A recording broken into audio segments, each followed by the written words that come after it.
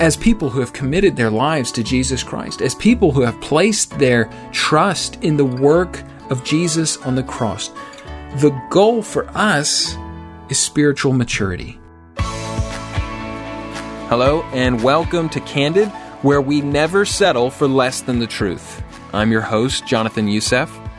Each week, we're going to tackle some tough issues, we're going to answer your hard questions, and take a candid look at the Christian faith.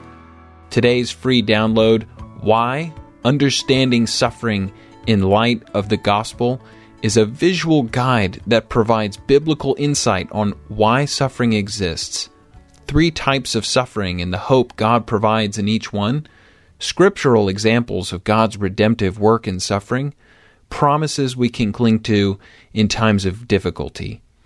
Discover the unshakable hope, peace, and comfort that God gives His children in the midst of life's trials. Visit ltw.org/candid for your free download today. I was preaching at church a few weeks ago, and I was really trying to think of how to speak into, again, this situation we're all facing, this global pandemic, but aspects of it. And one of the aspects that keeps coming up is that we are all facing some sort of trials. And so I wanted to go and I wanted to look at Scripture and see what it says, what it tells us about those trials. And I couldn't help but think of James chapter 1 when he talks about considering it pure joy when we face trials of many kinds. And what does that mean? What does it mean to consider something pure joy in trials? Because what I'm sure it's not, is the sort of plastering a smile on your face.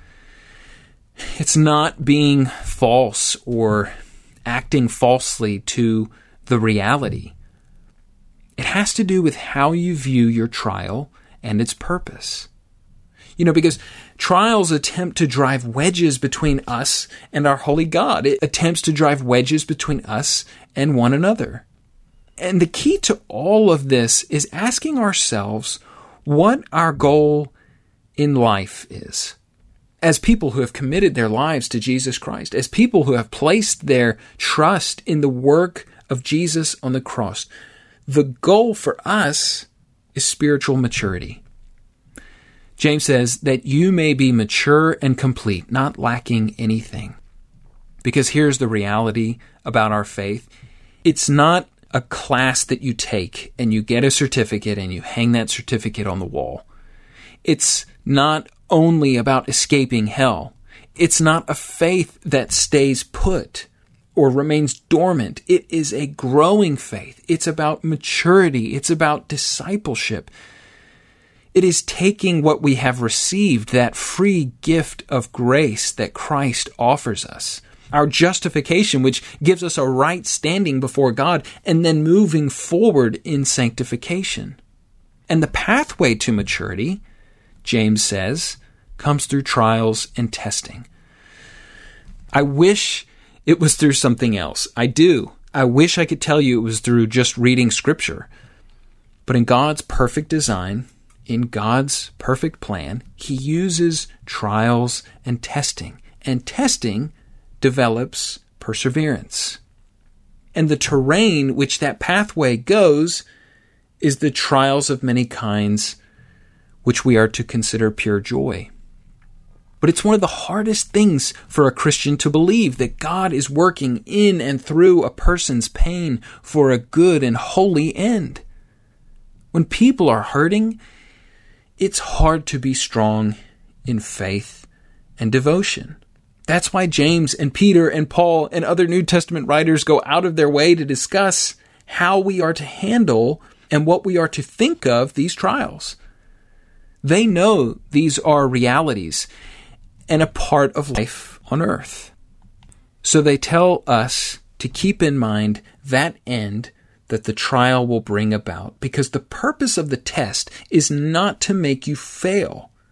The purpose of the test is to refine you. It's like that refiner's gold that Peter writes about in 1 Peter, that the dross, the unhelpful things, the unnecessary things in our life would be burned off, would be stripped off, that they would be removed, and the pure gold, the thing which is of value, is what remains. How many of us here have faced trials of many kinds and have some scars to prove it? Broken relationships, hurt emotions and feelings. And yet if you ask anyone who has been a believer for a longer period of time, they will tell you that it was those experiences of going through the trial, going through the pain, that developed their perseverance. It's like a relationship. Any serious dating relationship that you desire to keep going, it has to endure hardships. People are far too sinful to be in perfect relationship to one another. So when the difficulties come and the breakdown in communication happens, if the relationship endures, it will be stronger because of it. But our lives go further than just seeking to persevere through trials. Our lives are growing to the end that we may be mature and complete. We know the day will come when our lives on earth cease or when Christ comes down to us.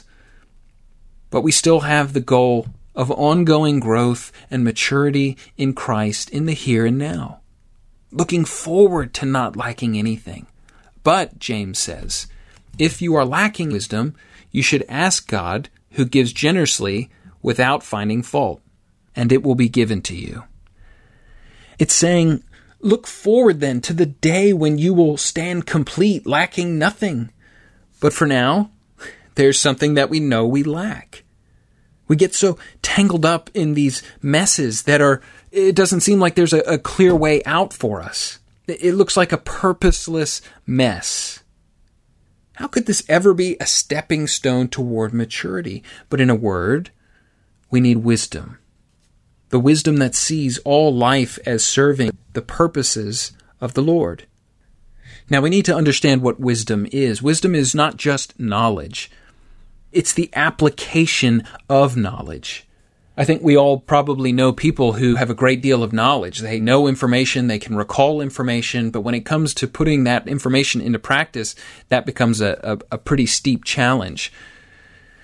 You can know the Bible, you can memorize the Bible, but if you're not taking what the Bible says and applying it to your life, then you lack wisdom.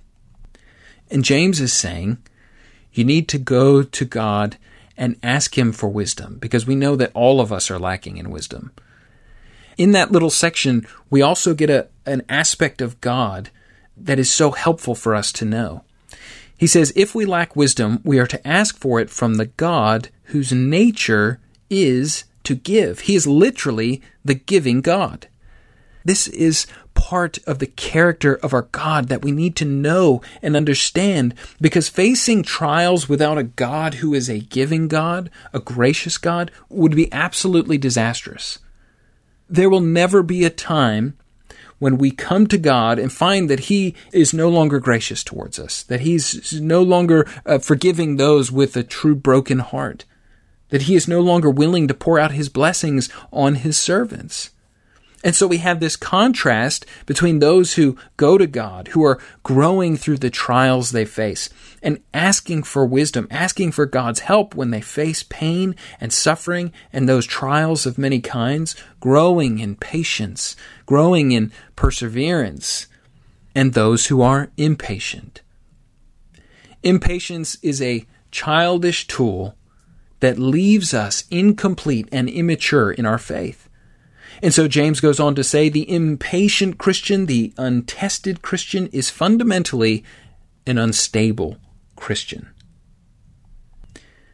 If any of you lacks wisdom, he should ask God, who gives generously to all without finding fault, and it will be given to him. But when he asks, he must believe and not doubt, because he who doubts is like a wave of the sea, blown and tossed by the wind. That man should not think he will receive anything from the Lord. He is a double-minded man, unstable in all he does. You see, this is all linked together, the testing, the perseverance, the asking for wisdom. Because we are lacking in wisdom, this is all linked together. The testing, the perseverance, the asking for wisdom, part of that test, part of the pain. How do I deal with it? What do I do? I don't have the wisdom to persevere in the middle of trials and pain. And James says, if you lack wisdom, ask for it, but ask in faith. That is, patiently trusting God. That's what perseverance means here. Trusting God in the midst of pain. If we don't have that trust, if we don't have that patience, it's like we're a bottle or a cork that's just sitting on the waves of the ocean, and it's all over the place. We're bobbing up and down. We're moving in no real clear direction. There's no trajectory. We're unstable. We're double-minded.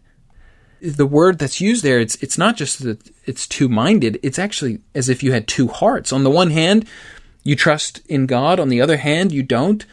On the one hand, you resolve to be patient. On the other hand, you're jumping to your own conclusions. There's instability. There's foolishness. There's weakness. You're childish in the faith. And so the benefits of pain, the benefits of the test, the benefits of the trial are great if your goal is to be complete in Christ, if your goal is to be spiritually mature. Otherwise, you will just be pushed around by the waves with absolutely nothing to guide you. These things are what we call a means of grace, a means by which God is bringing forth fruitfulness out of your soul. Because you know what? We are His handiwork, we are His craftsmanship, and the pain by which He molds us and shapes us is only for a moment, that we may be renewed in the image of Christ Himself. Consider it pure joy. That means if we line ourselves up with Scripture, there's an entire revolution of thinking that is called for. A revolution not only touches on our appraisal of life's experiences, but of our spiritual expectations also. And so often we are encouraged to think of holiness and sanctification and completeness and victory over sin, or whatever the ultimate glory of Christ-likeness looks like, as the result of some transaction that we make with God. And we think that we can have it immediately, that it's a once-off thing. We just sign on the dotted line. Now, the beginning of a commitment can start to look like that, but those things don't become ours instantaneously. That's so far from what James is teaching here. Rather, he's saying that the road is both uphill and thorny. The benefits that he promises are difficult to achieve. They're hard won. And the progress is painfully made, only to repeat the process over and over. And so we ask ourselves, is this what James is actually saying? Is this what he is teaching? If it is, then Scripture has spoken, and our duty and privilege is to reform our thinking in the light of God's Word. But even more deeply and with greater privilege, is this not the way that our Savior went forward in His glory? And if it was the way of our Lord and Savior, should we not follow as His servants? Consider it pure joy when you face trials of many kinds, for this develops the mature Christian. And the mature Christian perseveres, knowing that this pleases the Lord. And this light affliction is only for a moment, and it is preparing for us an eternal weight of glory beyond all comparison. I hope these thoughts are helpful to you in whatever trial you may be facing, maybe even recalling a past event, trial, testing that you've gone through. Maybe it's something that's coming down the path. But we need to remember what Christ went through. We need to remember what Scripture calls us to, that it reminds us that these things are for our good and ultimately for God's glory. And so with that perspective, with that mentality on our mind, on our thoughts, on our emotions, we are able to face these trials in a different way. We're able to look back on the failures in a different way, in a different light. And we're able to see the glory of God and the grace of God so much clearer, so that we can consider it pure joy when we face trials of many kinds. Candid is a podcast from Leading the Way with Dr. Michael Youssef.